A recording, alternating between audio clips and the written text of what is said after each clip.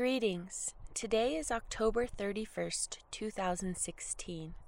My name is Ginger Donnell, creator and host of Broken Boxes podcast.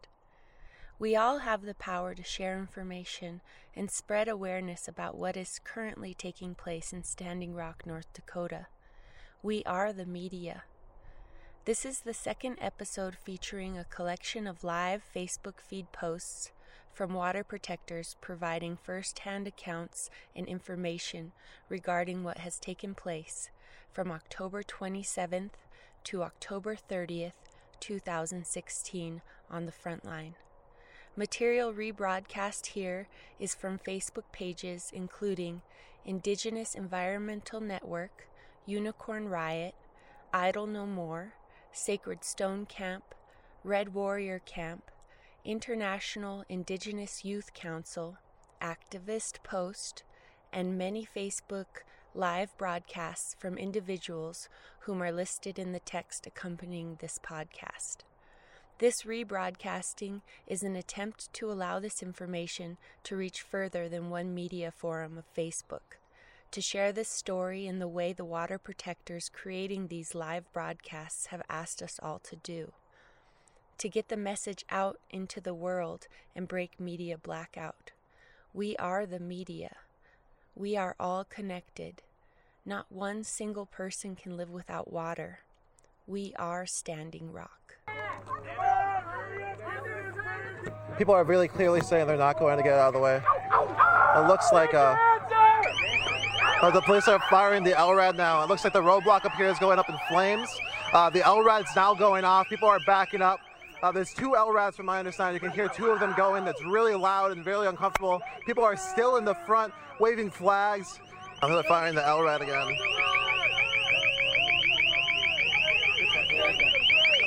Because personally, I'm tired of being fucking oppressed. These people have been oppressing us for over 500 years. I'm tired of this shit, to be honest. You know, I'm here to make a change. And if we have to do it this way, then we're going to have to do it this way. Humvees with snipers in the turrets up there as well. And they're telling everyone to move south. He will only listen to us and understand our struggles for the water and for the benefit of everybody. We wouldn't be in this spot.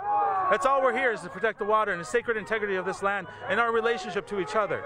These lines of police officers, they're there because the water protectors moved on when they saw construction happening right down there. You can see the excavators, they're bringing in railroad ties.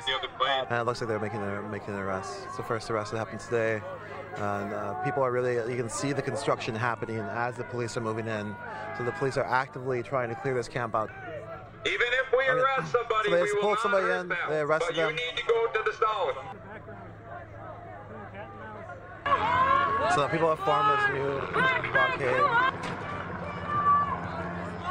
Helicopters showed up flying up overhead. We need you to back away from the Bearcat. We need you to move down along the roadway. There it is. But you need to go back. They've made a few arrests. They've used pepper spray on some people. They're continually moving towards the new winter camp that's in direct line of the easement.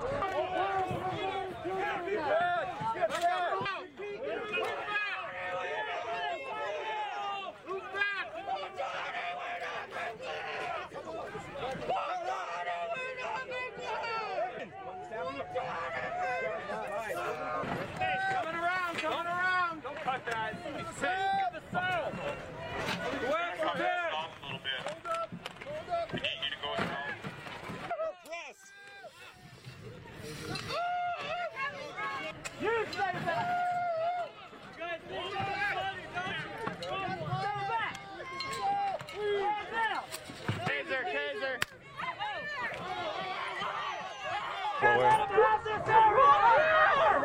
They're making more and more lines. There's a big circle of people praying behind us, a bunch of people on the road. And here they've been holding this ground. They don't want them to come into this camp. You can see all these teepees, and the police already made it clear they're planning to take them all down once they get here.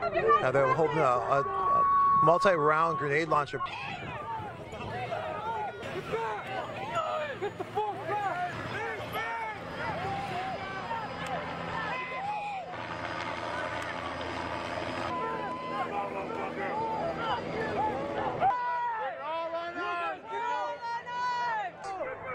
But now they have left patrol rounds aimed at people.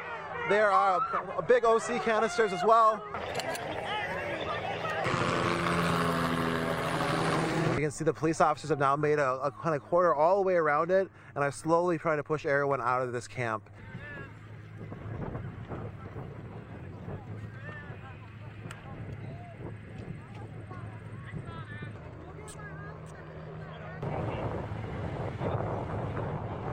That's the pipeline route right there. That's where the Dakota Access Pipeline is supposed to come through, directly through this ground to that camp that was set up. We're here to protect the sacred water and sacred Mother Earth, and I just don't want to have to tell my kids when they ask me what does clean water taste like. Part of the International Indigenous Youth Council. I stand in solidarity with you, me and my people. Stay away from the officers. Do not get out of the pickup.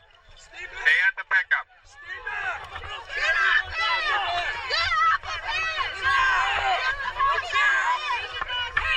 On the roadway.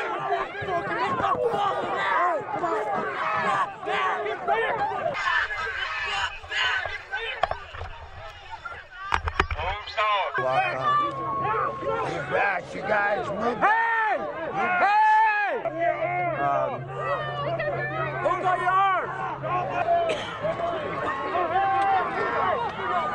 Do not throw objects from the crowd. Move to the south. Move to the south. Pepper sprays being unleashed. More pepper sprays. Tons of pepper spray in the air now. The wind is sort of on. Let's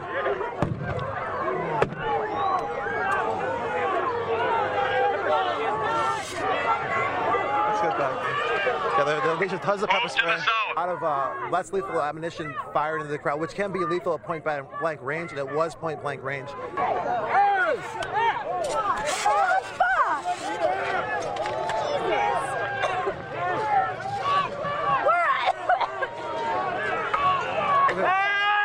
This took down somebody.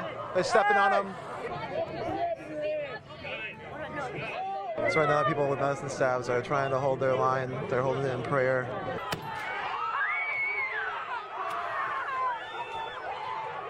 Move to the south. Go back to the south camp.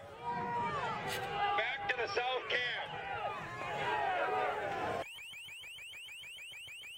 camp. Behind that,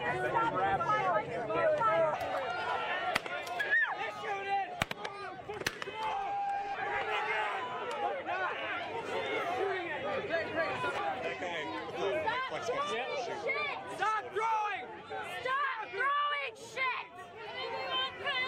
Move to the south.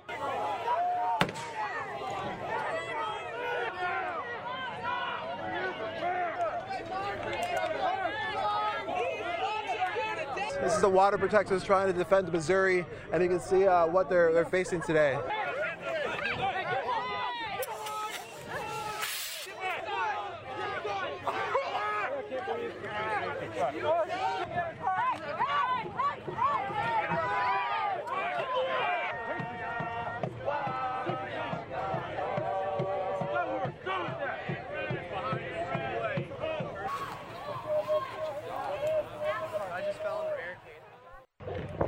It's 5:26, October 27th, p.m. 2016. I'm here with the International Indigenous Youth Council. We have several wounded. Kaylin, can you show me what happened to you today? I've been shot. He's been shot twice by beanbag guns. Okay. Jason, what happened to you? Got maced 4 times. Five times. I wasn't counting. I was. Who else got hurt? I got maced in my eyes. I'm the getaway car. They took my sage. I'm too cool. They tried to arrest me for standing there, and the officer looked down at my hand and grabbed my arm and started twisting it because he saw it hurt. And luckily, Good Cane and these guys and a couple other were there because they didn't get me. I had to run away, but they almost got me it. They rebroke it, and I saw him. I saw the officer that did it the first time. You guys, what happened to our other brothers and sisters? They got arrested. Speak their names. Terrell and Trenton. Emily. Cameron. Leah. Where's she at, man? You guys, what are the... They took our staff. They took our staff. They took our staff. You guys, state your ages. And it's 17. 21. 22. 24. 20. 17. I was like, you're not 17, but you are. Okay. Everyone, I want you to see that these are members of our youth that are here. I want you to see their faces. When I wrote to you today and told you that President Obama, I needed you to watch, these are our youth that are out here. I warned you that they were out here, and I warned you that I would hold you personally accountable if anything happened to them. We have several wounded because you have yet to step in. Again, this is Aaron Wise on behalf of the International Indigenous Youth Council.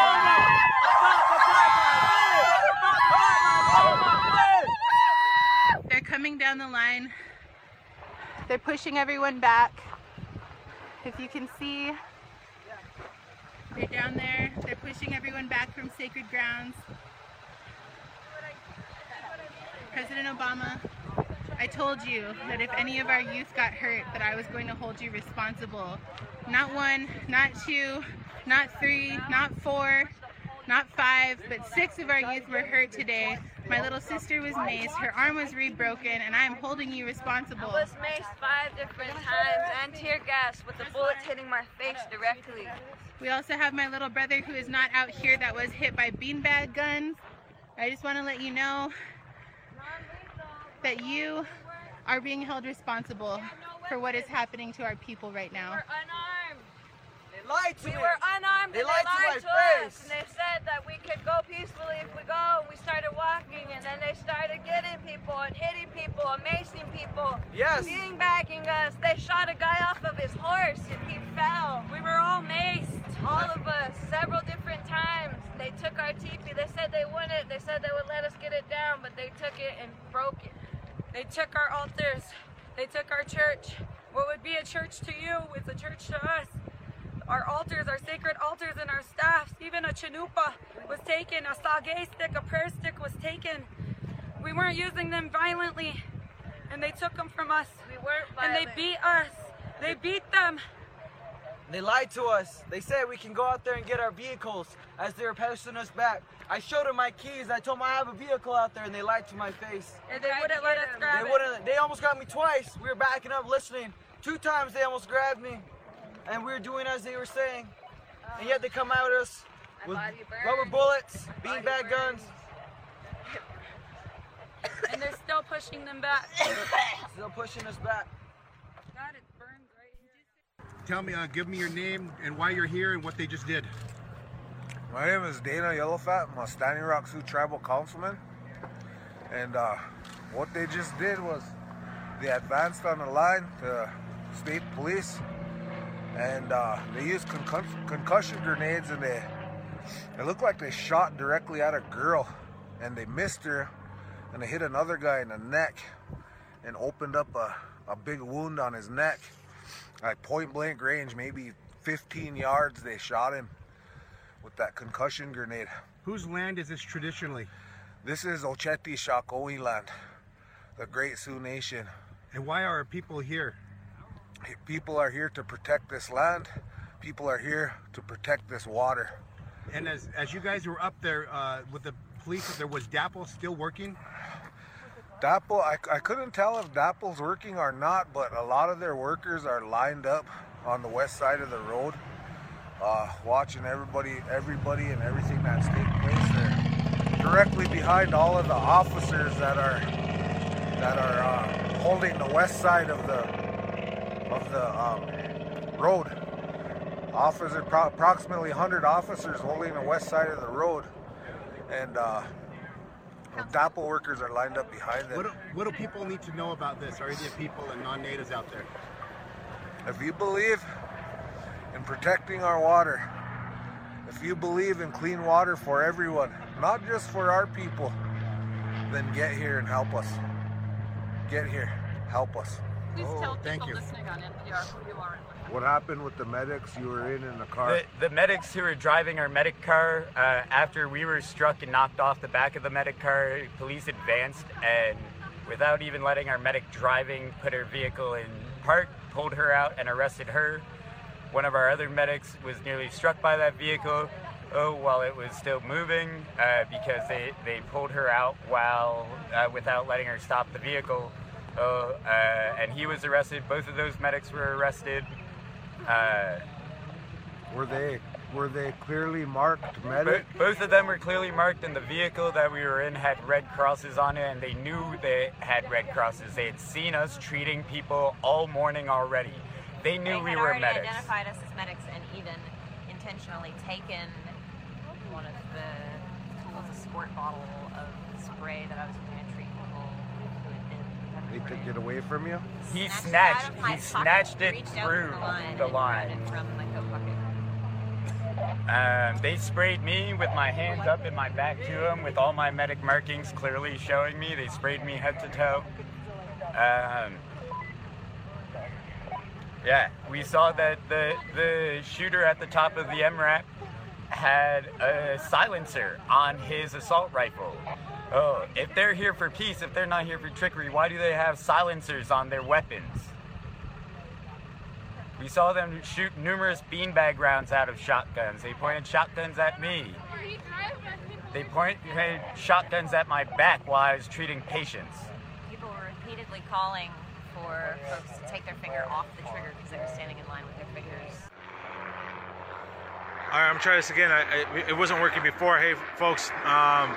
So I'm back in Oceti Shotgoing Camp. I'm safe. I was pepper sprayed. I made it out. There's a number of people that got arrested. There was mass arrests that happened. There was pepper spray that was used. There was concussion grenades that were used. Beanbags were being shot into the crowd. And right now, I'm back in Oceti Shotgoing Camp, the main camp. Action is happening about 2 miles north of me. There are 2 smoke plumes right now. Just to the south of me is Dakota Access equipment has been set on fire. That's at the drill pad site that was deactivated like a number of months ago by our initial actions. Also south of me at the intersection of County Road 134 and 1806, there is a vehicle on fire that is, I guess, Dakota Access vehicle, I believe. I'm not sure. It's a truck I saw. It's blocking County Road 134 itself, and there's a significant police. The police line is north of us, about 4 miles north or 3 miles north. It's nuts. My auntie Casey Camp was arrested, along with Russell Eaglebear, who is the THPO officer for the Rosebud Sioux Nation. Casey Camp, a lot of folks know her, is an amazing force, and she is the tribal council. She's a tribal council member of the Ponca Nation out of Oklahoma, and they made a stand. They had a ceremony. They prayed with the pipe. They stayed with the pipe. I know it's breaking up. I'm sorry. There's bad reception here, and I'll try to do another update later. But they were praying with the Chinoopa and the pipe, and they decided to stand in solid and in prayer. And they were rounded up, and they were arrested. And it's kind of chaos. It's really, really chaotic. And I think people have been watching through photos and pictures. You can get that message. You get that clear as day. It was really chaotic. So, yeah, they had the sound. They had these sound cannons that were basically emitted like a high pitched noise that was really painful to the ear to push people back, and they were using that in the. So they took 4 youth council and made 6 youth, I saw one of the young woman who her arm she had a fracture in her arm from a baton from the other action that happened like a week ago, was maced. I saw her on the front. I don't know whether she's been arrested thus far or not. She's not arrested. Okay. So people are relatively safe right now in this space. Action is all happening to the south of us. Dakota Access is still trying to move ahead with construction. North of us, sorry, north. And I don't know if you want to say any words? Okay. And I just want to say that I'm still trying to process all this shit. It's like still, like my adrenaline is still running. So I might not be able to give the most adequate update as possible, but I'm trying to give you as much information. Oh, there was this moment. It's crazy. Okay, there's 2 things that was crazy I forgot to leave out. First and foremost, there are no weapons on our side. None of our people have weapons or had weapons. The only weapons that you saw today were being held by North Dakota state law enforcement or other law enforcement who are there. That's the only weapons that were in sight. The only things that we had was our bodies and prayer. That's it. And so that you have to definitely be mindful of that. The other thing is that at a moment when the police were pushing us south,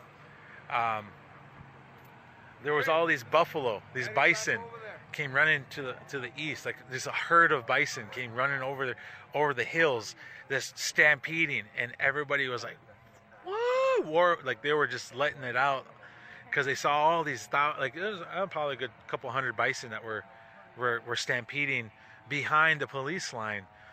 And then a couple of seconds later, you saw some water protectors on horseback who were basically corralling the buffalo to come over. And the police went out on ATVs. The helicopter zoomed in super low and like pushed the buffalo away. Like he scared the buffalo back. And then what proceeded to happen was a chase. These police on ATVs were chasing our horseback riders, and they were shooting they looked like concussion grenades, shooting them at the horses. But I don't know what happened. It looked like the horses did get out. That's what I was told. The second thing was on the way back to this camp, just right over this hill, there's a small creek, and there's a body of water there. As we're coming back, in the water, about 50 yards out, was a man. A man that had an automatic rifle.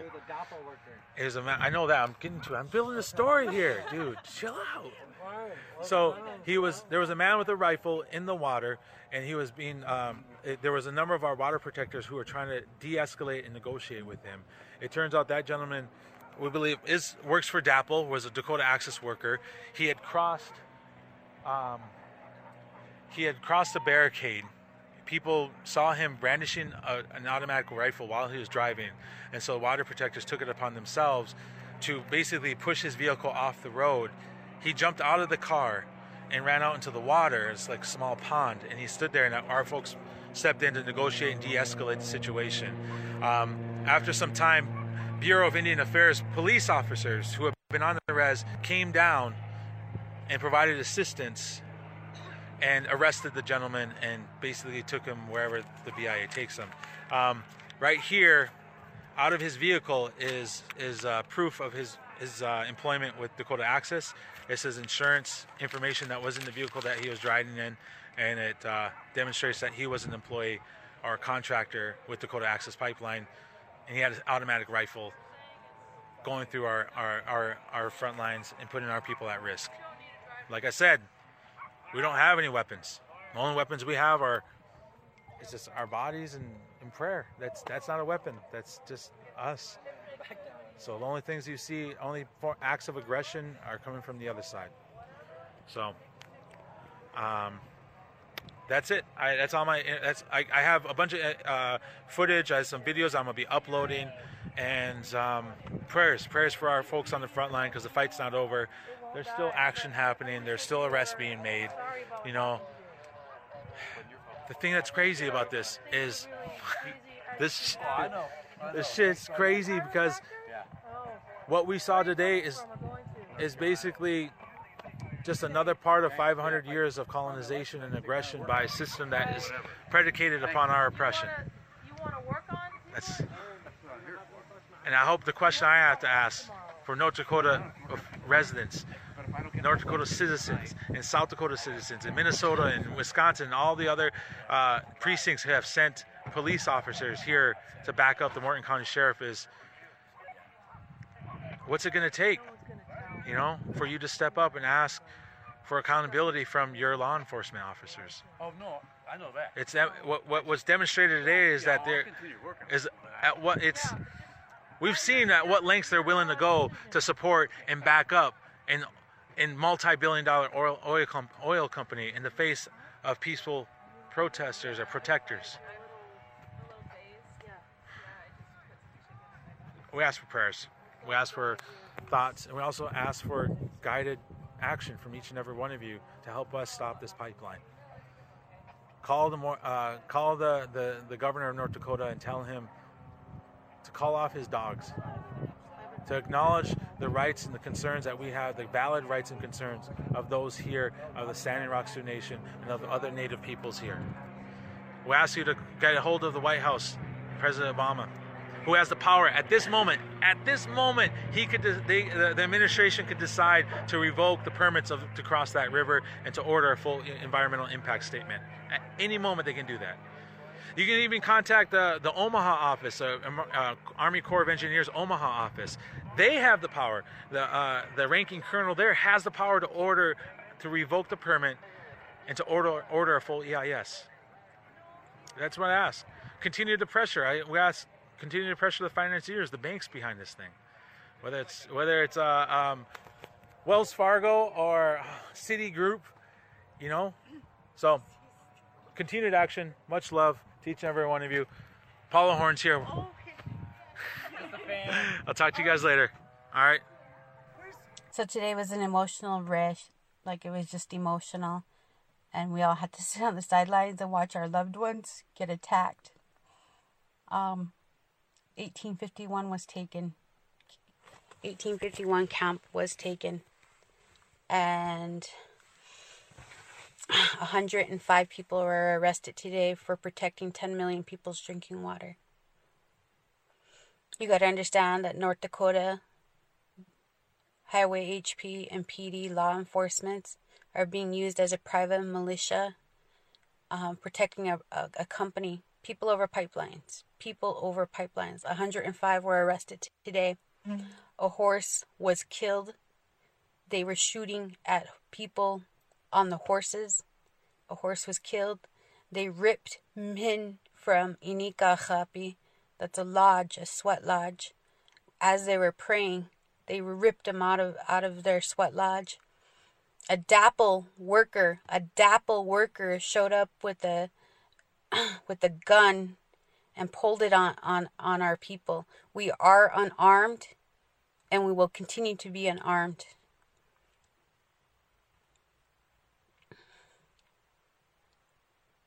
But this movement started in prayer, and we need to continue as prayers. 105 were arrested today. And that's what we need to know. 105. Our legal fund needs to be shared. The camp legal fund needs to be shared. And a horse was killed. Elders were pepper sprayed. Rubber bullets were fired at people. Remember, we are not the ones causing violence. We're not the one enticing violence. And it was a DAPL worker that pulled a gun on us. It was a DAPL worker.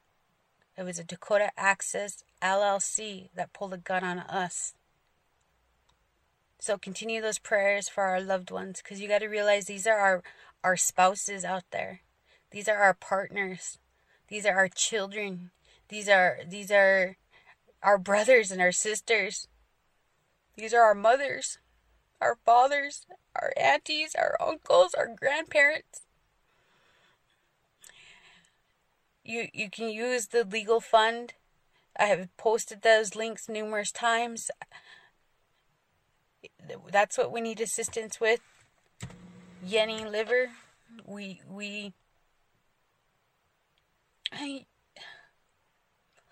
GoFundMe needs to get blasted.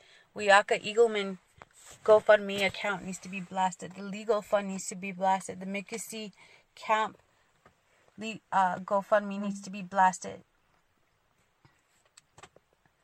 And remember, we are not the ones that pulled any weapons. We are not the ones that had an AR-15 and aiming it at people. Remember to stay in prayer and to send assistance when needed. They did zip tie elders and they left them sitting on the ground. That is true. That is true. They were slamming people into the ground, and they did kill a horse.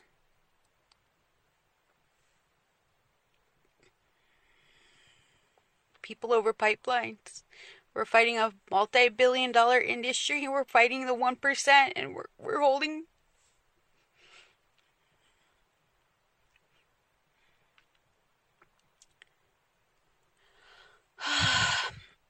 a multi-billion-dollar industry. Dakota Access is 1,172 miles long, pushing 450,000 barrels to 570,000 barrels of sweet Bakken crude.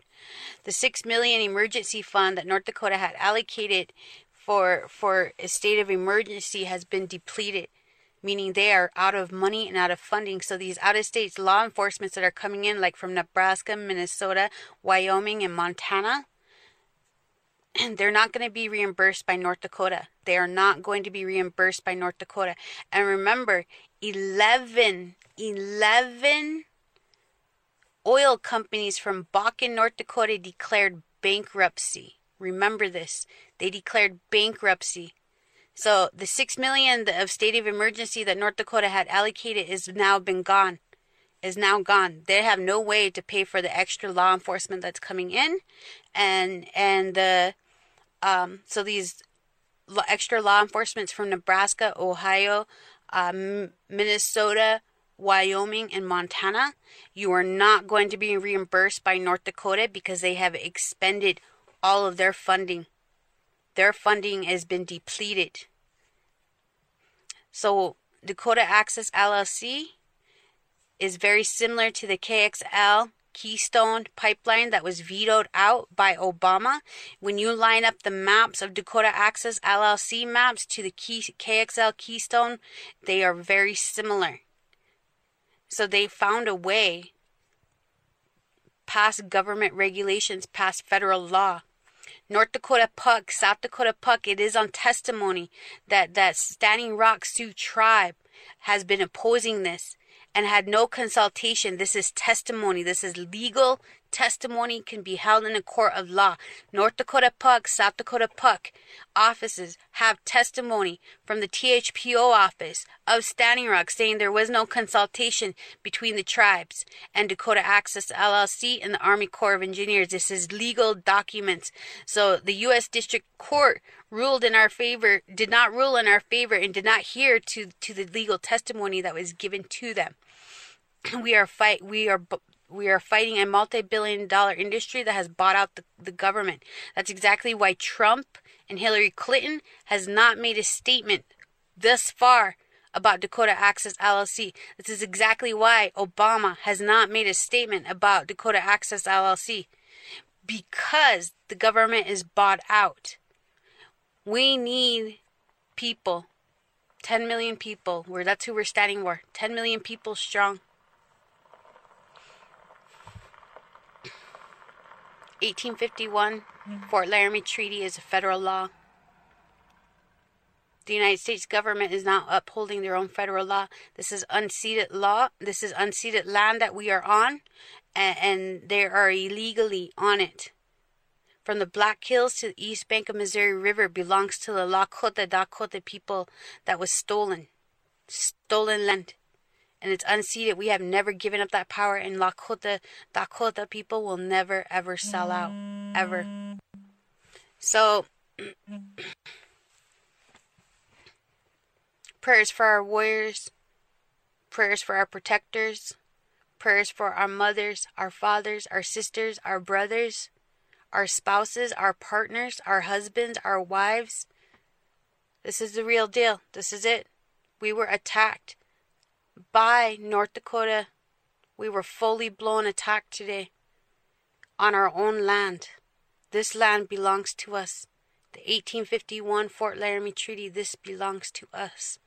We are the original stewards and the caretakers of this land. That's why Creator has made us live here for so long, because Creator wanted to make sure that someone would stand up for our land and our future.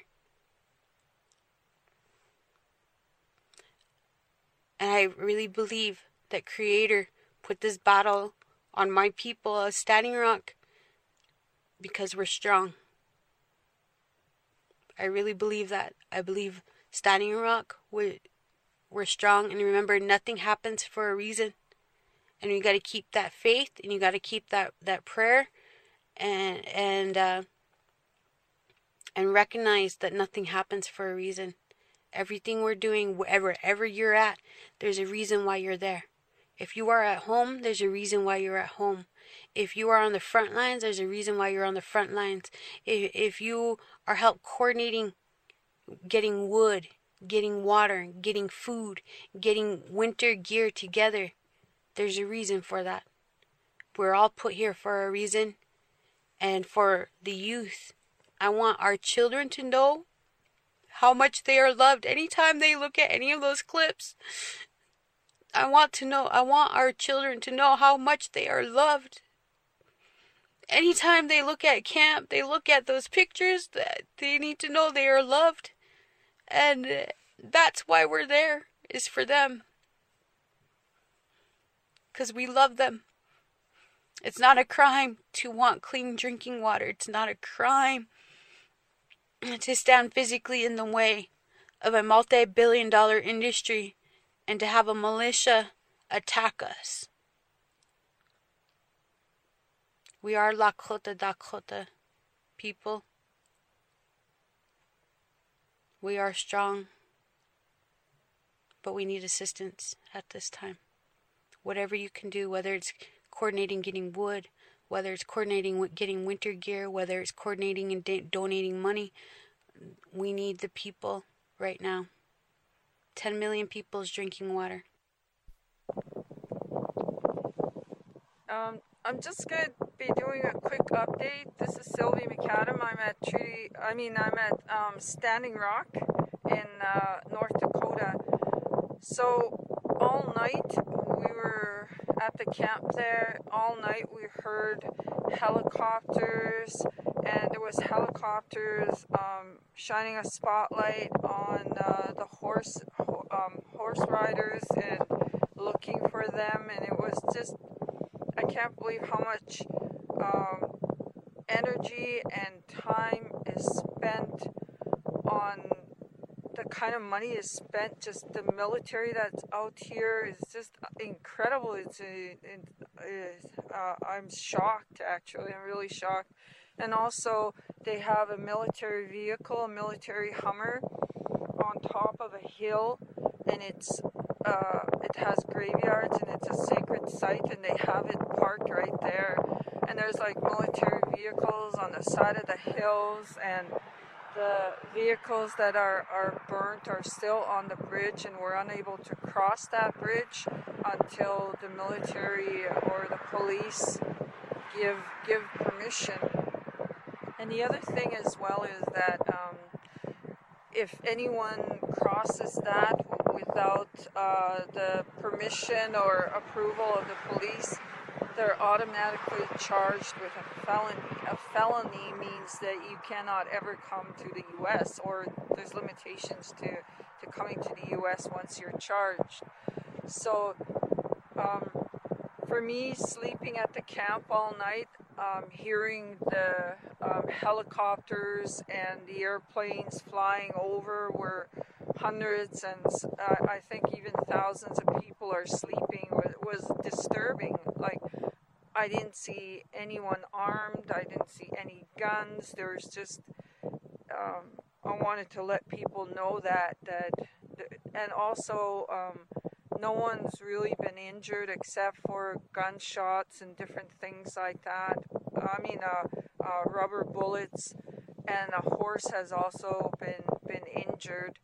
And if you look behind me over there, you could see at the road, the entrance of the reserve, you could see police vehicles monitoring and the road. So it's like that on, from what I understand, entrance points of Standing Rock. So that's my update for today. So I see a lot of police and military activity here, and I'm shocked that they would expend that much time and energy to protect a corporation. That's what it's come down to, folks. It's to protect a corporation, and the amount of energy they're expending is just incredible. So I'm letting you know, people are peaceful here. They're still singing their songs. They're incredibly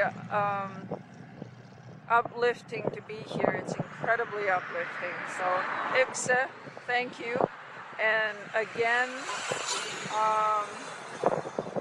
Idle No More is in solidarity with Standing Rock. Hey, hey.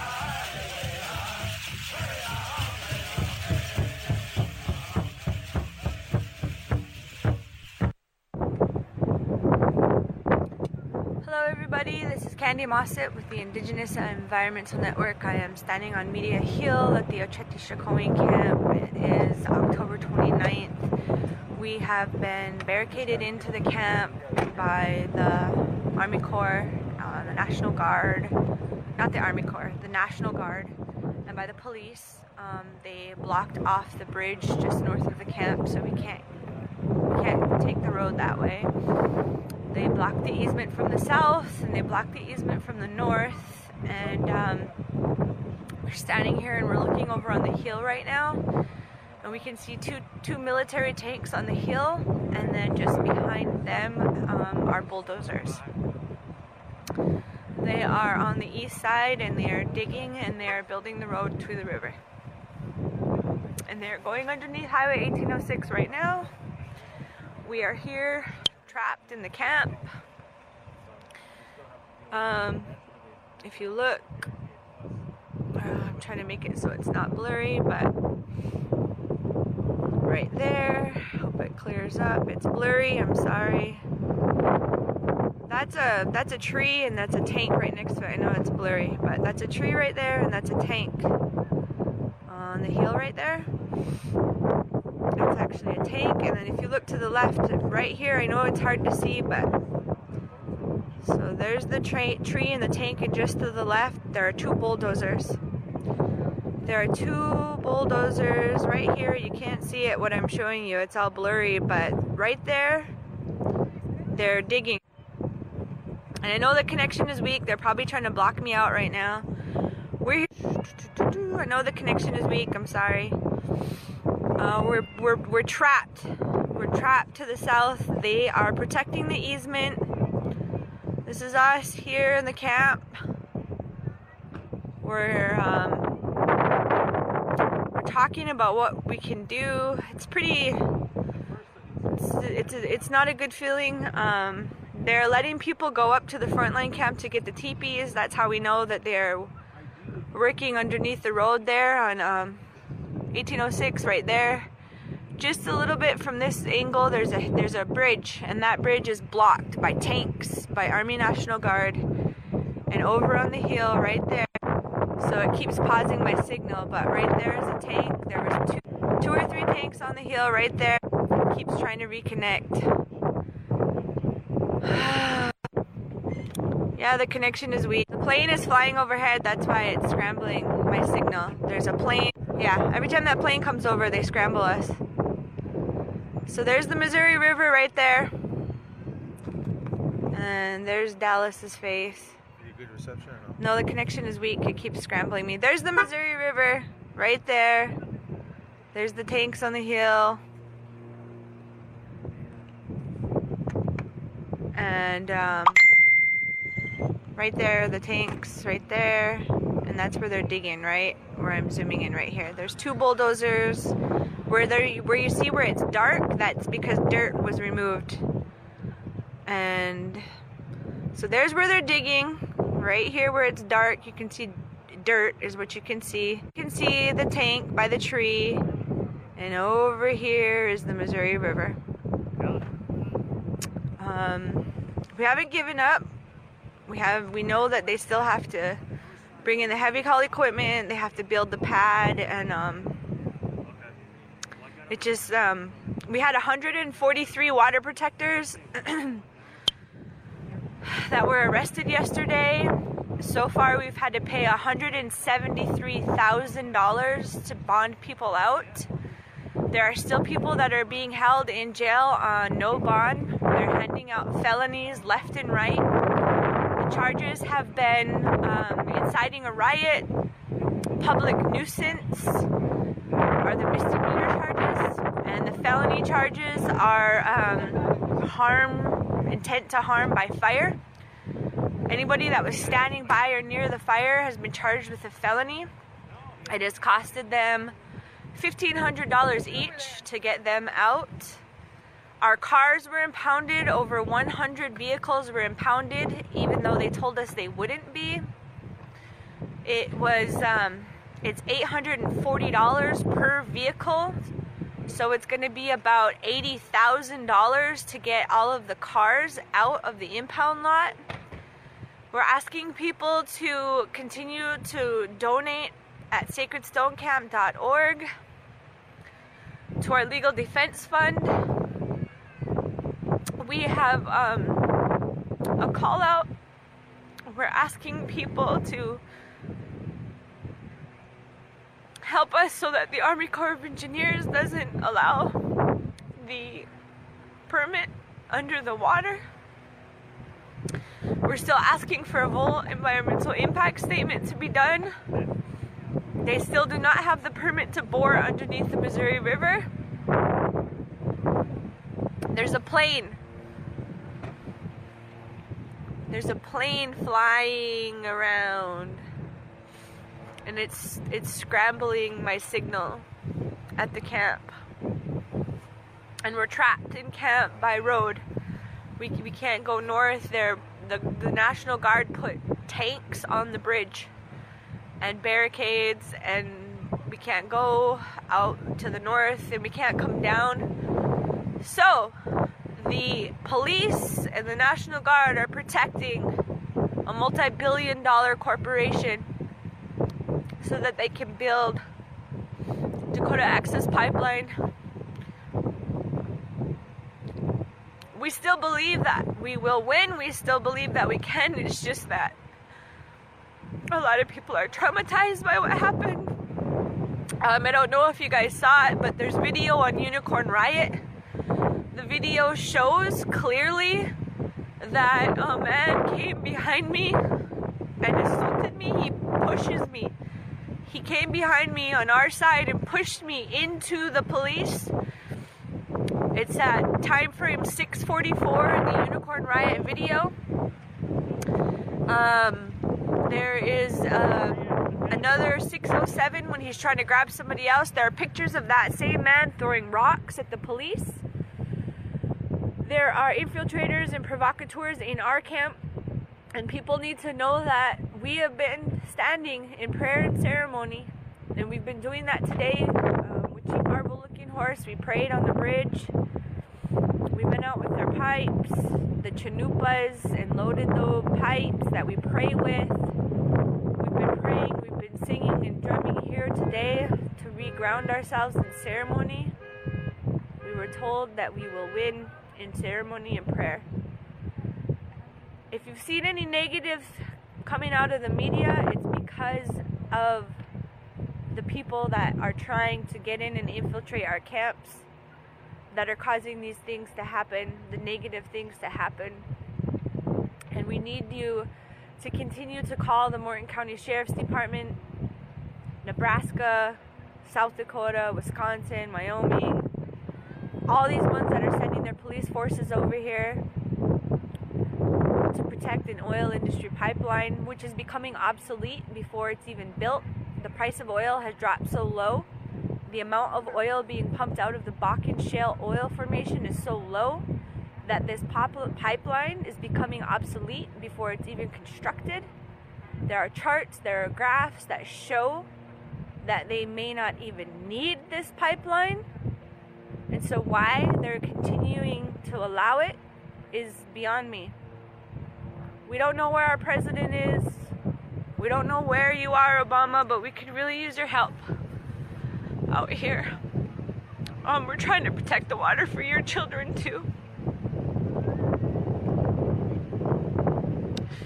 We can't live without water. We have alternatives to oil. We have alternatives to oil. We have no alternatives to water. And it's really hard right now watching the tanks on the hill and watching the bulldozers digging on the east side. They forcibly removed us from the camp 2 days ago, and you probably saw some of the footage. The guy next to me was shot. It broke his ribs. The skin wasn't broken. He was shot with something. It broke his ribs. I got sprayed in the face with pepper spray along with several other people. Our elders were arrested while praying and taken. Again, 143 arrests, $173,000, over 100 cars impounded, $80,000 to get those out. And today, Energy Transfer Partners and Dakota Access Pipeline are building. They're going underneath 1806. They are on the east side of the river. We can see them from the hill. We can't get out by road. There are tanks blocking the bridge. And so we need you. We need our warriors to come. We need the boat people to come and stand with us and bring your canoes and bring your kayaks. Bring them to the Missouri River and stand with us. This battle is not over. It's not even close to being over. We're here. We plan to be here. We plan to continue to hold the line against injustice for Native Americans, us. I'm Mandan Hiradza Rikra, and I'm being attacked in 2016 for defending the sacred. And they are being protected by the police, by the government, and we need your help. If you can't be here, please donate to indigenousrising.org. Please donate to sacredstonecamp.org. Please pray for us. Continue to send your prayers, because I think that's why nobody got hurt. Nobody got killed. No humans got killed. We did lose a horse. A horse was shot by the police, and it had broken legs and it had broken ribs, and it laid there in pain on the ground. It laid there dying, and so they shot it because it was too hurt. It was too injured, and so they had to put down the horse that the police shot at. And so we lost a horse relative 2 days ago. People were injured with minor injuries. No humans were killed. There was some reports of that didn't happen. But we did lose our horse relative from the Horse Nation. And a lot of people are just dealing with PTSD right now because it was like a war zone. We're citizens of this country, and we're supposed to be the ones that are protected. None of us are criminals. We're water protectors, and what they did to us was they made us criminals. They handed out felonies, they handed out misdemeanors, they made us criminals. Felonies that are going to follow people for the rest of their lives for protecting water. I want to turn this around again. We're here at the camp. This is the Oceti Sakowin camp. That's 1806 over there, and the bridge is completely blocked by tanks. They're building underneath, and as I go along the hill, when I zoom in here, that tree up there, there's a tank. There was 3 of them, now there's only 1. I know it's blurry, I have a camera. And there's a tank on the hill, and just to his left, where you see that ridge where it looks darker, right here, I'm just gonna zoom in, it looks dark on top. That's where the bulldozers are.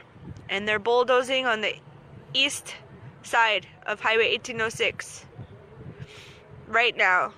And we need people to come because the Missouri River is right there, and we need people to help us to protect the Missouri River.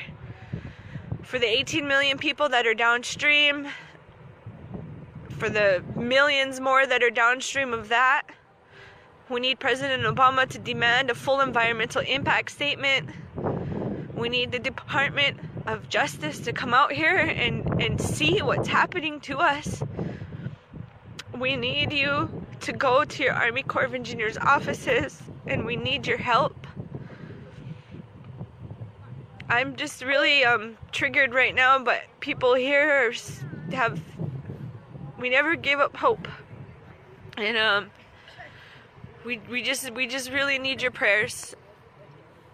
And so that's my update. People have been asking for an update from camp, and so I just wanted to do that really quick and let you know that most of the people got out. Some of them are still in jail. They're being held. No bond. They're not bonding them out now. I don't know why they let some people out. They took us to Devil's Lake. They took us to Fargo, Jamestown, Bismarck, Mandan.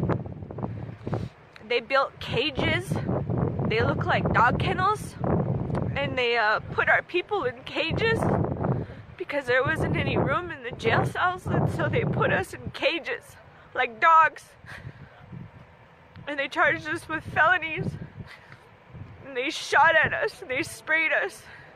And they attacked us with MRAP sound machines. And now they're digging. So send your support any way you can. We really, really appreciate it. Send support for strength.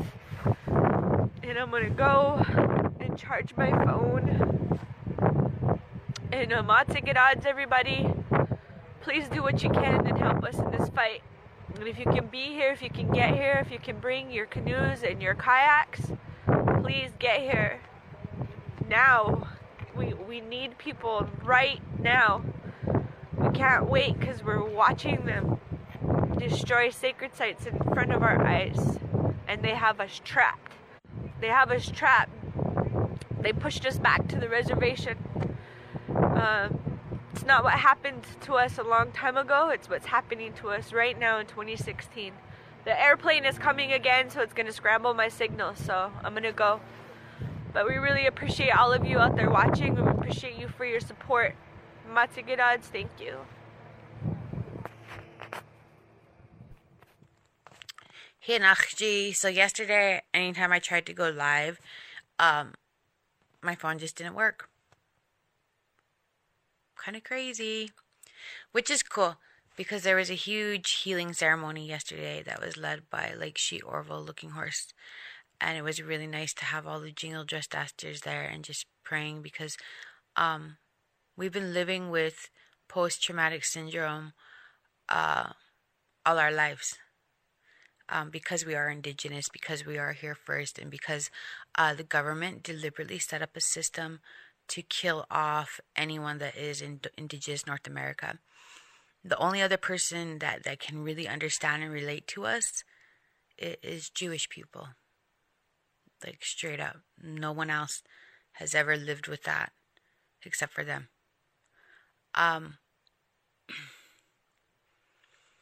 So, like, because they were deliberately tried to be annihilated, right, basically. And so yesterday was just really, really healing, and they really did try to break our spirits. All of that's true about what they did to the water protectors, putting them in dog kennels, marking them with numbers, like how they did with the Jewish encampment, how they spread them out and would not let family members know which jail their relative went to. That's all true. It was the Easter egg hunt. We had to, so 120 people went to jail, and it was a flat $1,500 to get each one out. 120 people went to jail on Thursday, and it was $1,500. The funny part is, though, that's a little less than 200,000, right? It's 200, do the math. I don't know what the math is. But North Dakota reported that they lost a total of $500,000 that day. Because there was no construction. Because they had all these other military officers there. And they had the military there. There was no one killed. I'm going to keep saying that. There was no one killed on Thursday. A horse was shot to death by rubber bullets. And that proves that rubber bullets are not safe. That if a horse can be killed by a rubber bullet, then so can a human being. So can a human being. So last night, I was in camp up until midnight last night. And then I wanted to go check on my kids. I wanted to come back down and be with my other family. Because yesterday was all about healing. It's like straight up. Like I hugged all my friends like I went to high school with. I hugged all my cousins and my little baby. Like he's my hunka brother. But me and him are really tight. Because me and him have the same degree. And, like he literally fights for the same thing that I fight for. We're both about Lakota revitalization. We're both about Lakota history. And so me and him just understand a lot of things.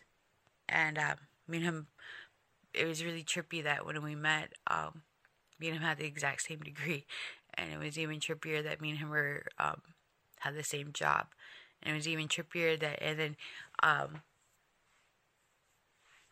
like we knew the same stories.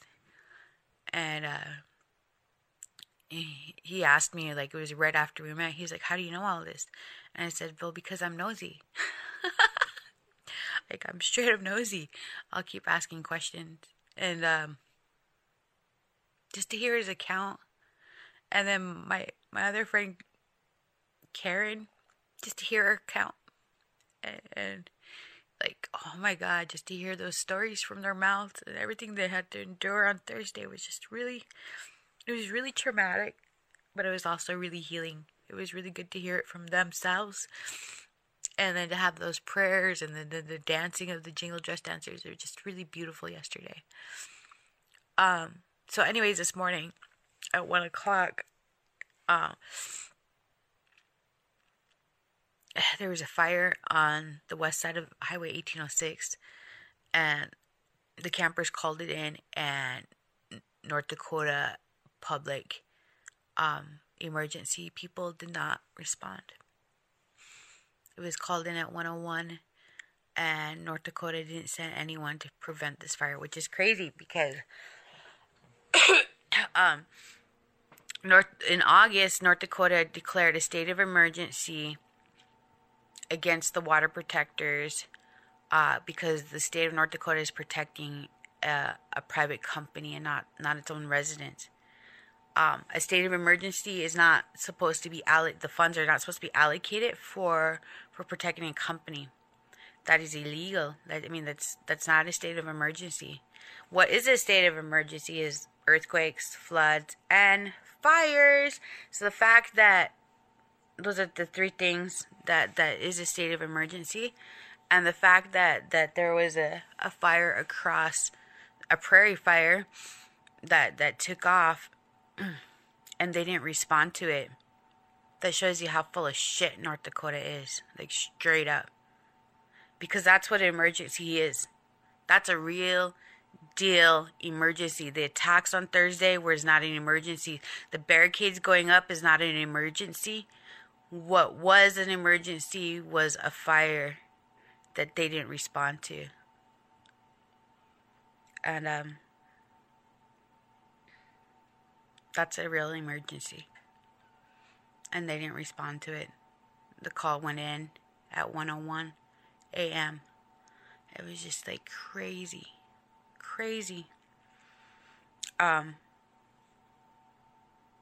Yeah, so it's just like, it's all of it. It's all corrupted. I remember Gandhi said that. Gandhi has said it. That when the government has gone so corrupt, it is our sacred duty for civil disobedience. And I'm going to keep reading it. Gandhi has said that. If the government is so corrupt, it is our sacred duty for civil disobedience. And recognizing that the governor of North Dakota has private investments in it. And then recognizing that Heidi Heitkamp is full of shit. And she also has private investments in it. And then the same thing with all the rest of the North Dakota political players. They all have private investors, or they come from a private oil company family. What they are not telling people is that 11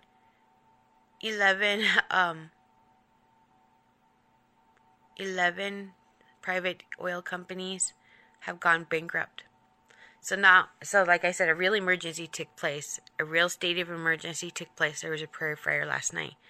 North Dakota declared a state of emergency against the water protectors back in August, but yet they spent all that $6 million. So meaning that Ohio, Minnesota, Nebraska, Wyoming, and Montana, the extra law enforcement that came on, they're not going to get reimbursed because North Dakota already spent the $6 million. Okay. So those extra law enforcement, wherever the hell you are at, wherever they come from, if you have family members out there, you better get on their phone and be like, dude, you're not going to get paid for this. Because North Dakota is broke. And the Bakken area oil is getting dried up. And hence the 11 private companies have to declare bankruptcy. So, yeah, that's what's up. So with that, I hope you guys, no one was killed. No little boy, no little girl, nobody was killed.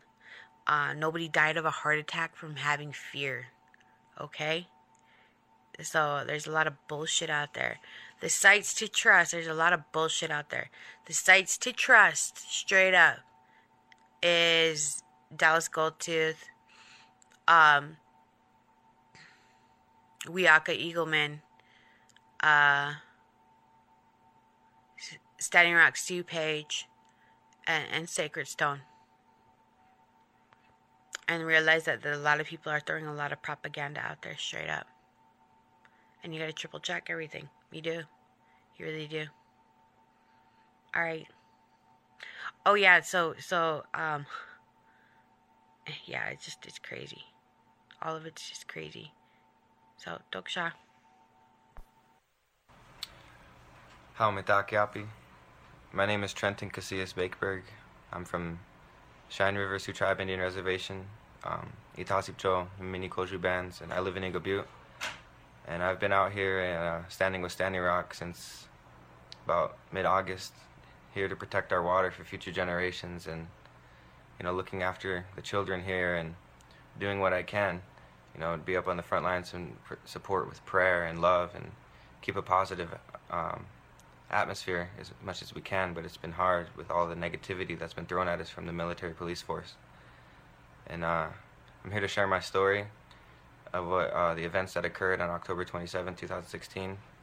I was one of the ones in the sweat in the Inipi when the camp was surrounded by a militarized police force, and it was one of the most significant events of my life. And I just have to take a minute and process it because I'm still going through all the feelings that come with it. And I just got out of jail last night. I was charged with a felony charge along with everyone because of the fires that were started that day. And I really don't know what to say. Where were you at when the fire started? I was sitting in a prayer circle inside of the Sacred Ground camp, and we had our arms locked because the police officers were beginning to surround the camp. And I could see the smoke coming up, and I just thought to myself, "Oh man, this does not look good for our side." And when the police were getting closer, a man came up behind me and he tapped me on the shoulder, and he said, "Will you come to sweat?" Because they had a sweat lodge made, and I said, "Sure." He said, "Come with me." So I stood up, and they closed the prayer circle and locked arms, and so I walked over there, and they were heating rocks in the fire, and I walked up to the sweat lodge, and it was just a little oonch sweat lodge. They made it small, but we still fit in there, and there was me and another man, and I asked, "Who's pouring the water?" And he said, "You are." I said, "Wow, really? Like, I've never done this before." But it was time for me to step up and, pour the water, because in a nipi, when you take that mini wichoni, that water, and you pour it on the hot rocks and it turns into steam, that's medicine. That's the energy of life that we breathe. And even if it's not steam, there's still water in the air that we breathe every day. And that's just how centered water is around life. Water is everything. And so I felt such a great honor to be able to be in that position and pour the water. Mm-hmm. And in the first round, I was praying for, the grounds around me, that have been desecrated already, and praying for my people. I could hear them outside. They were standing up against the line of police that was beginning to surround the camp. And I began praying for the police officers, that they may open their hearts and their minds to what they're really doing. Oh. Because they don't know. They're just being told by their superiors, go clear out this area so the construction can continue. But deep down, they're human just like us. They've just been fooled from a young age, to believe in a system that is driven by money, and the money is the power behind this corporate machine that's pushing through our lands right now. And so I prayed for them to realize what they're really doing. And I prayed for our people who were being discriminated against and being violated. Their rights were violated. My rights were violated that day. And through the doors, I kept on pouring the water and singing prayer songs. I even sang a Sundance song, because I don't know too many songs, but it's just what I was feeling at the moment. I felt like we needed that power. And around the third door, I heard the buffalo come running by. I didn't see it, but somebody sang a buffalo song, and they called upon the Buffalo Nation, and they actually came. And I thought that was a really powerful thing. And so it was very powerful. So I wanted to ask you about how you said that they had strapped you so tight.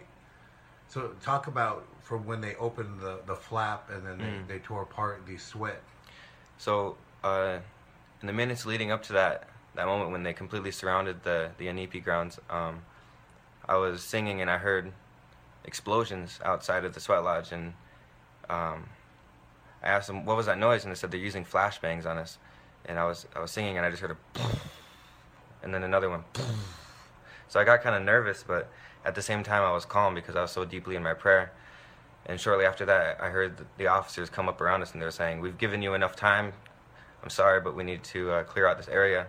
And just right after that, it was dark in the sweat lodge, and they tore off the blankets, and I could see light coming in, and then all of a sudden an arm grabbed mine, and they pulled me out.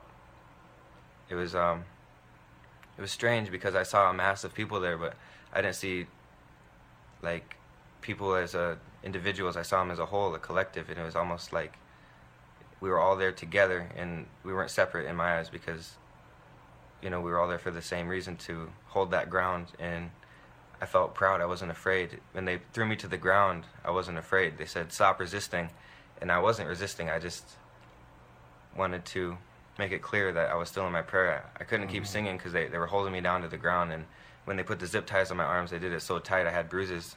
And I don't have bruises anymore, but whenever they so right here is a little bit left of that.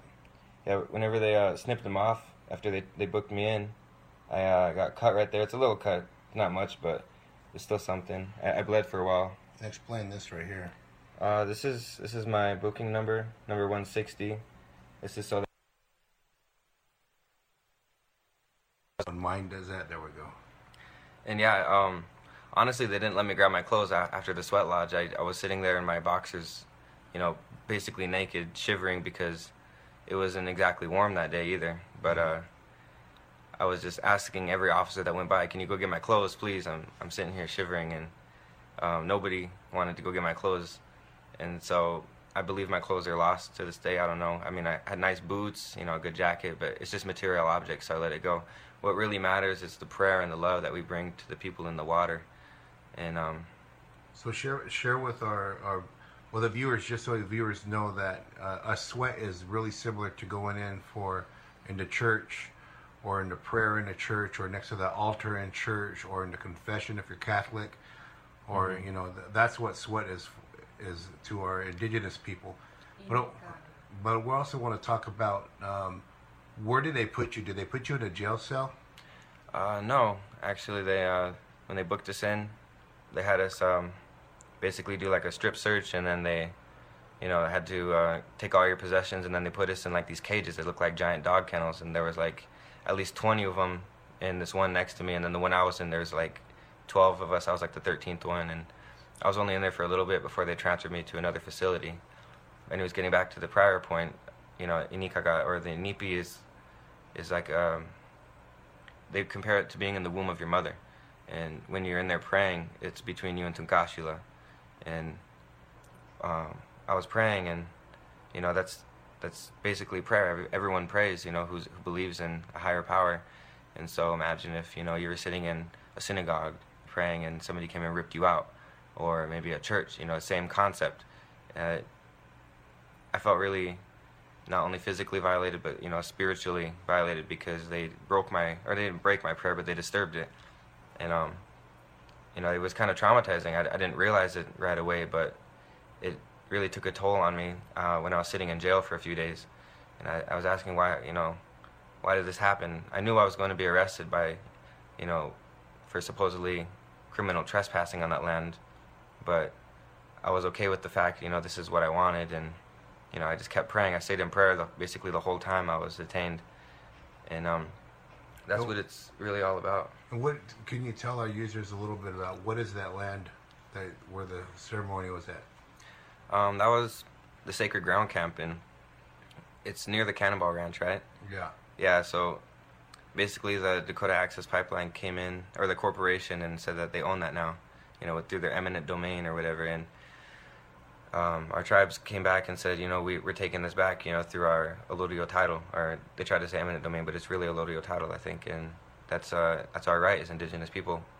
And so that's why there's such a big conflict, because we felt that we were, you know, justified in being in the area. And that was directly in the proposed path of the pipeline. And so that's why the cops came and pushed us out of there. But we held the ground as long as we could. And, you know, I was detained for a few days for that. And I have a felony charge now, which I'm sure, you know, it's not going to stick, because everybody got the same felony charge that day. There was like 140 of us. And it's completely unheard of to be in sweat and ceremony and then get charged with a felony. Yeah, it's beyond crazy. It's blasphemous, in my opinion. It makes no sense, but I know I stay hopeful, and I have faith that, you know, we'll all make it through this together. I want to say thank you for being that prayer warrior that we needed to be there, and with that, brother, say that many blessings to you and your family, and that sacrifice, and to go in there with sweat. Aho, thank you for your story. Pilamea. Hey everybody, this is Candy Mossett with the Indigenous Environmental Network, and I am heading over to the bridge for a women's ceremony this morning to pray. And I just wanted to give everybody an update. Yesterday I posted a very emotional video. I was very emotional watching the bulldozing sacred sites, and I caused some confusion for some people that were watching about the camp. We are blocked in on the north side of 1806 from the bridge. When I said we were trapped, I meant we can't get to the easement we can't go and stop the pipeline. They have trapped us to the south. We can't get up, is what I meant. We're not trapped in the camp. Anybody that wants to come and stand with us at Standing Rock can still get there. You can take Highway 6 from Bismarck if you're coming from the north, and you can still come up from the south into the camp. You can still get to the casino, which is actually where I am right now. I'm standing in a stairwell to give this update before the ceremony this morning to let people know that, yes, we are blocked in the north entrance. There are military vehicles blocking the bridge, and we can't get up to the easement to stop the pipeline, but we can get out from the south. So the south is open. People can come in and out to the camp to bring supplies, to support us.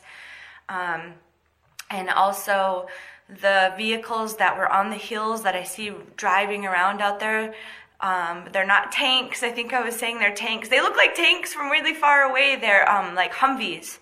They're Army National Guard Humvees. They're military vehicles, but they don't have like cannons on them.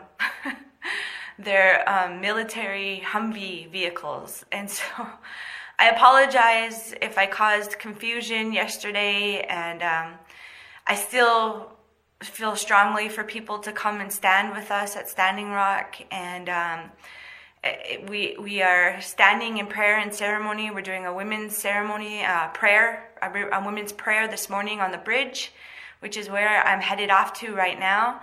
But please spread the word that the camp, Sacred Stone Camp, Oceti Sakowin Camp, are open to the south. You can come up from the south, we can go down to the south and get in and out that way, but we can't go up to the easement because they have blocked us off. The police and the military are protecting the easement, protecting Energy Transfer Partners, protecting Dakota Access Pipeline. So it appears that they're trying to construct all the way up to the Army Corps of Engineer line, which is where they cannot work. They have to stop. There's a fence that's built up there. And so everything else was accurate in my update from yesterday. 143 water protectors arrested, $173,000 to get them out. Over 100 cars impounded, about $80,000 to get them out. Please continue to donate, indigenousrising.org, sacredstonecamp.org, and please, please, please continue to send your prayers, because that is what has been carrying us through and making us strong. We're strong because of you. We're strong because of your prayers. And we're here and we're continuing to protect the water. And you can come and stand with us. And don't be afraid. I was having a moment yesterday and I was crying because I was watching those bulldozers digging up sacred sites. Where that military Humvee is on the hill, there are 11 burial sites up there. So I was really triggered, and I didn't mean to make anybody feel afraid. I didn't mean to make it seem like we couldn't get out of the camp, because that's not the case. We can get in and out. They can't hold us down. We're in prayer. We're in ceremony. We are strong. We are united, and we just need you to come and stand with us. And come from Highway 6 if you're coming from the north, and on Highway 1806 you can come from the south. The BIA are here. They have a barricade set up by Highway 1806, but it's just to tell people that they have to turn by Solon, that they can't go north. So they're not stopping anybody. The BIA is really supportive, and the BIA has been really here protecting us. And so shout out to all the BIA folks and all the BIA cops that have been so nice to us and so protective of us. We really appreciate it. We like seeing your smiling faces out there at that barricade where it's really cold. And I know you guys are standing out there and doing your job. And you protected us from that sniper the other day when you went and got him. And we all really appreciate you doing that for us. So come and stand with us and be in prayer and ceremony. And of course, I'm running late. I hope everybody else is running late too. I got to get to the bridge where we put a woman's call out for a prayer today. Our nonviolent direct action trainings are continuing. So can't hold us down. We're gonna dance and we're gonna sing and we're gonna li and we're gonna pray and we're gonna protect the water. And so continue to pray with us, everybody. Matsikidads, and I hope you have a beautiful, beautiful day. And be on the lookout for more updates from us. The Standing Rock Sioux and the water protectors who are fighting against the Dakota Access Pipeline have support from around the globe. I am honored and humbled and blessed to have received tons of messages and emails this week from all over the world. I mean, and I truly mean that. Support from Ireland, from Thailand, from Canada, from New Zealand, Australia.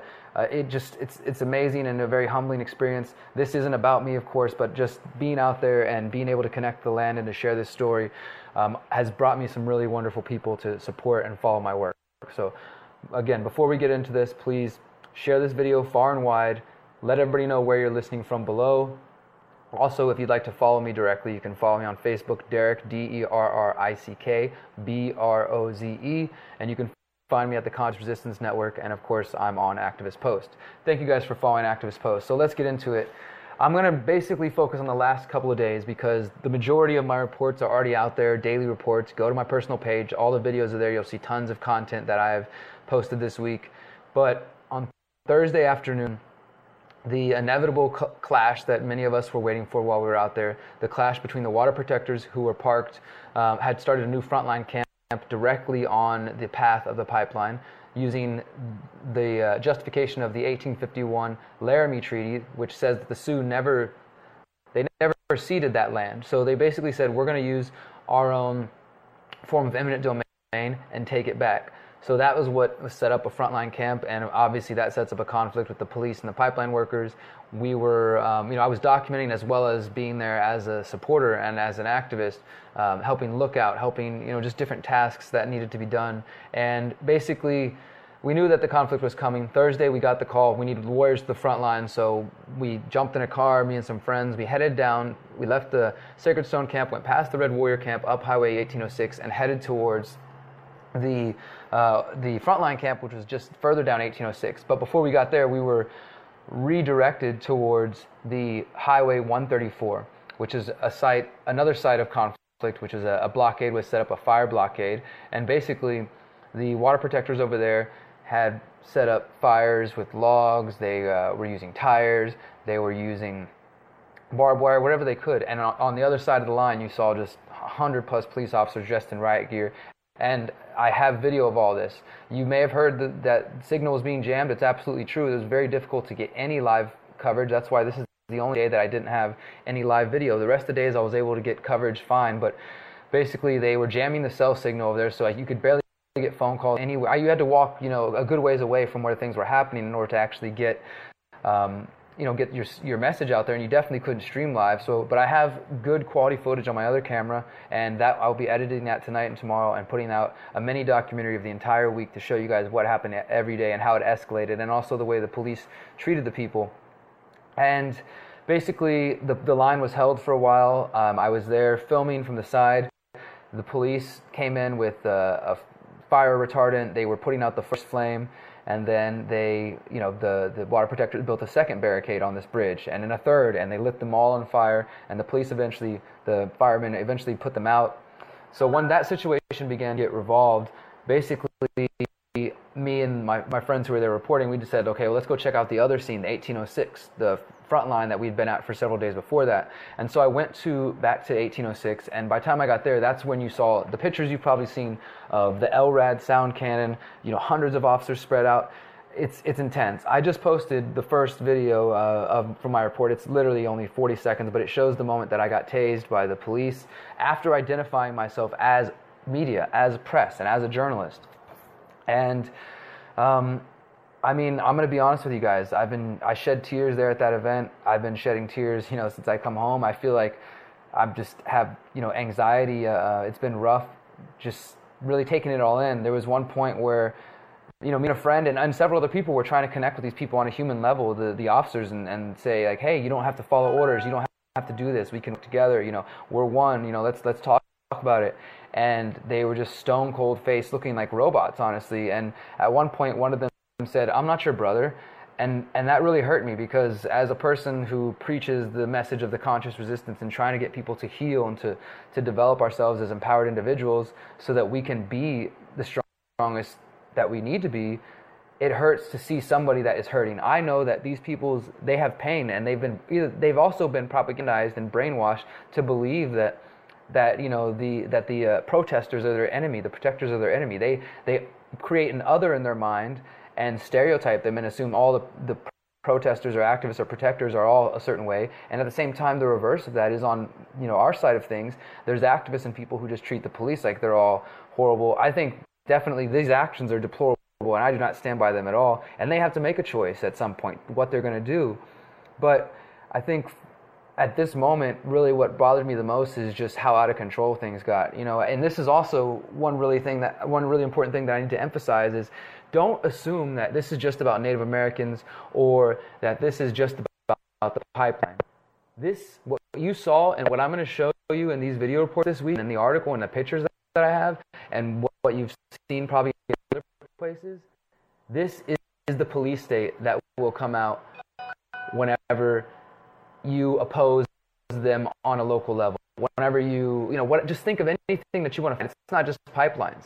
If the people organized come together in a way that scares the shit out of the system and come together en masse and in numbers and form encampments, or occupations, or different things like that, the police will use force. They will use violence. This is what they're trained to do. And when I was sitting there watching myself get pushed back further and further, I was in tears, basically. I think it's breaking up a little bit. I was in tears, basically, just watching this happen. And honestly, the only way I can describe it is I felt like my insides, myself, was torn in two. And I was watching my other self, with the police, fight against me. It felt like I was fighting against myself, and it made me sick. And in the videos, you'll hear me, these are going to be raw videos, you'll be able to hear how I responded, and you can hear me in tears saying, this is not how it's supposed to happen, this is not supposed to happen. It was chaos, but that's the truth, that's the reality. For those of you who are out there and you like to play video games and you like to talk big online and talk about revolution and this and that, I don't think people realistically understand what all that entails. People are going to get hurt. People are going to die. You're going to have to fight people that you care about. You're going to fight your brothers and your sisters. I want to move past revolution. Revolution implies revolving, going in circles over and over. I want to evolve and move forward. That's what the conscious resistance is about. That's what Activist Post is about. We're trying to get you guys out there who are paying attention, who see things that are taking place, to organize so that we don't have to deal with these situations. Because if we do not have a plan and do not organize for how to confront our brothers and sisters on those front lines and to defend ourselves, not to go and to be killed, but to defend ourselves and to find ways to prevent these things from happening, we're going to see some dark days ahead. And unfortunately, I do believe things have to get worse before they will get better, because there's such a mass of the world that will not change their ways until the things that they hold dear are challenged. But for those who are already paying attention, who are on the cusp of this and are thinking for the next generation and are thinking long term, we have to start making plans. It was a very disturbing day, to say the least. I was tased, I was pepper sprayed, I was also grabbed by one of the cops. Thankfully, I was able to wrestle free of him. I've got both of those on video. I also, I witnessed other people being tased, and I had friends who were hit with rubber bullets. It was a police state out there. It was a total and complete police state. There's no other way to describe it. And it was disgusting to see, but unfortunately it's not the same. It's not the first police state like action that I've been at as a journalist and as an activist here in the United States. I was in Boston after the Boston bombing, reporting there, and I watched them shut down that city and turn it into a police state. So the government and their corporate partners, like in the case of the Dakota Access Pipeline, will use whatever justification they have or whatever fight that we push against them in order to implement the plans that we know they have. They have Rex 84. Look into that if you don't know. Your own government has plans on what to do if they need to install martial law in the event of different types of emergencies. This is not conspiracy. These are facts. And other journalists, the corporate Deadstream media journalists, are not going to tell you about this because they want you to think about things in terms of who's going to be elected or what Trump is saying or what Clinton's saying or just thinking about this fight against the pipeline is just that. It's just a fight against the pipeline, but it's so much bigger than that. This is a clashing of worldviews avenues between those who think of the future and think of the seventh generation, think about the actions that they take now and how they will affect the future, and those who are trying to evolve themselves to create a better world and to create better mechanisms to govern ourselves and to create more sustainable, healthy options for the people, the planet, and everyone else who resides here and future generations to come. That worldview and the worldview that is stuck in ego is stuck in the now, and not in an enlightened standpoint, but in a standpoint that says, what I do now matters and that's it. I'm not going to think about the future. So if I make money by extracting minerals or resources from the earth that can only last for so long or are destructive, or if I push this person or I abuse this person or if I hurt this community, it's okay because, I got to think about my family. And I know there's plenty of people who say that, well, it's just a job, right? We got to, I got to feed my family somehow. Well, what if everybody who was worried about it just being a job and worried about following orders decided to quit on the same day? And then you pull your resources together and you create a private security force that's going to go out there to protect the protesters. I guarantee you people would be willing to support you and happy to pay for those services, to have cops, ex-cops, people with training join them to fight against this and to defend them against that. And then you could feed your family and you could do it with your heart and your mind still intact. Because when I was out there, I heard people saying, what are your kids going to think about this? What are your children going to think about this when they see you doing this? What are you going to think about next time you're drinking water and you're sitting there with your daughter and thinking about how you pepper sprayed peaceful people? These are the things that these individuals have to deal with.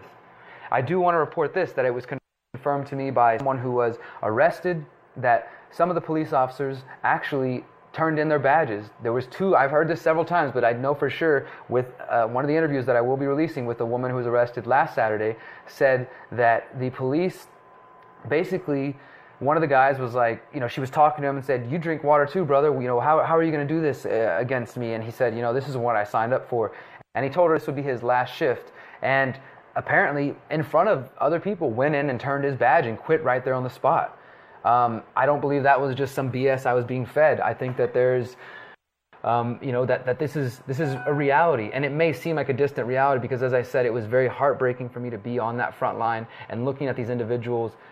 They were robotic, man. They were robotic zombies or just so heavily propagandized. There was no human in those eyes, and it hurts my heart to see that from my brothers and sisters.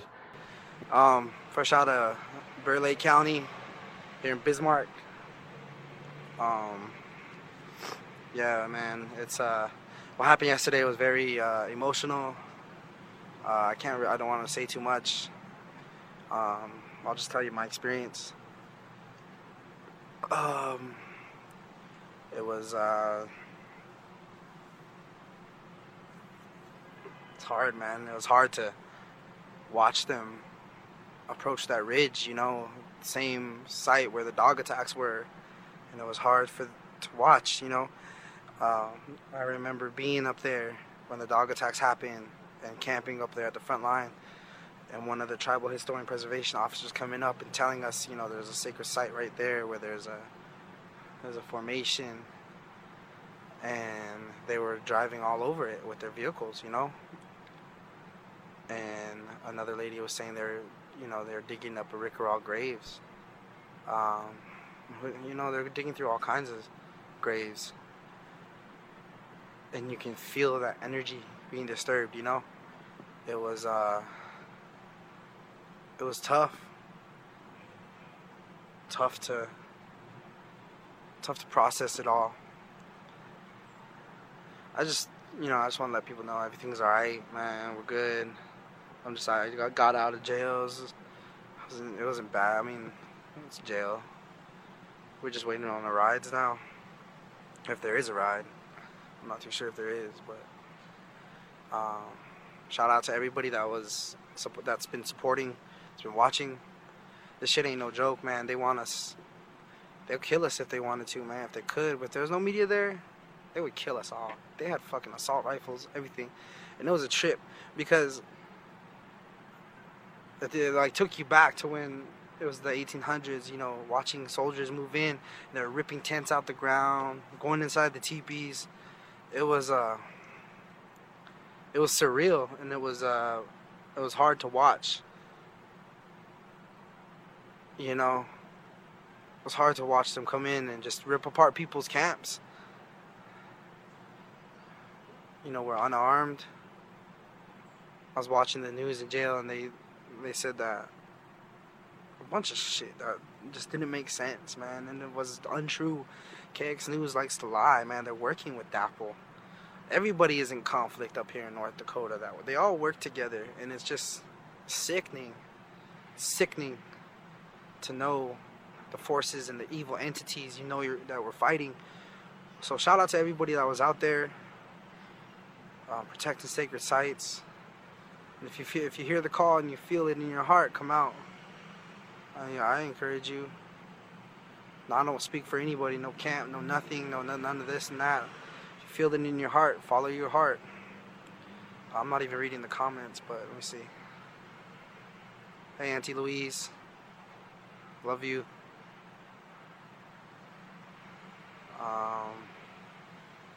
What up, Terrence? Artson. Soup. Chantal. Hi, everybody. Tammy, Kim, Sherry, Sam Bahi, what up? Yeah, man, it was hard to watch all that shit and not be up front. You know, you can't run away from that stuff. Myself, I couldn't do it. You know, I couldn't fucking back down. Not when I'm watching them just over that ridge. It was insane, man. But, you know, we're all right. We were arrested, taken to Morton County, then processed out to different parts of the state. I purposely didn't bring my wallet because I've heard that they've been taking money out, so I didn't want that shit to happen. But they pepper sprayed us, they fucking shot off flashbangs, the sound cannon. I think a lot of us are getting used to the pepper spray, to be honest.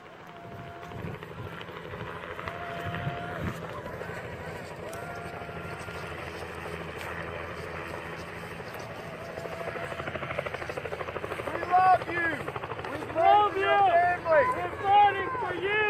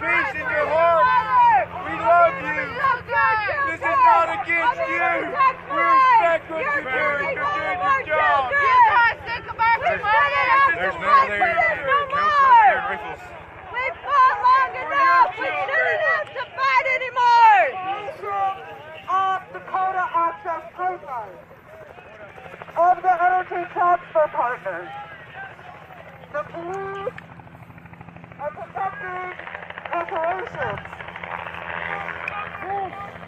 This is what they're doing. Keep the line. This is the indigenous people. This is indigenous land. And people have never surrendered their land to the white man.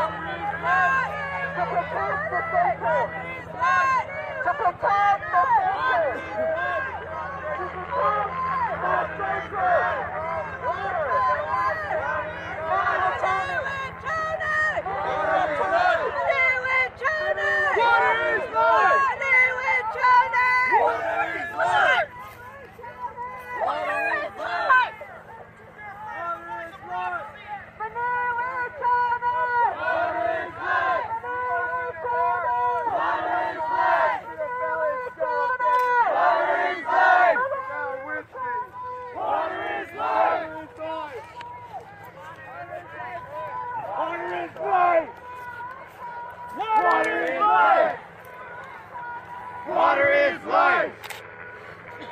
Water is life!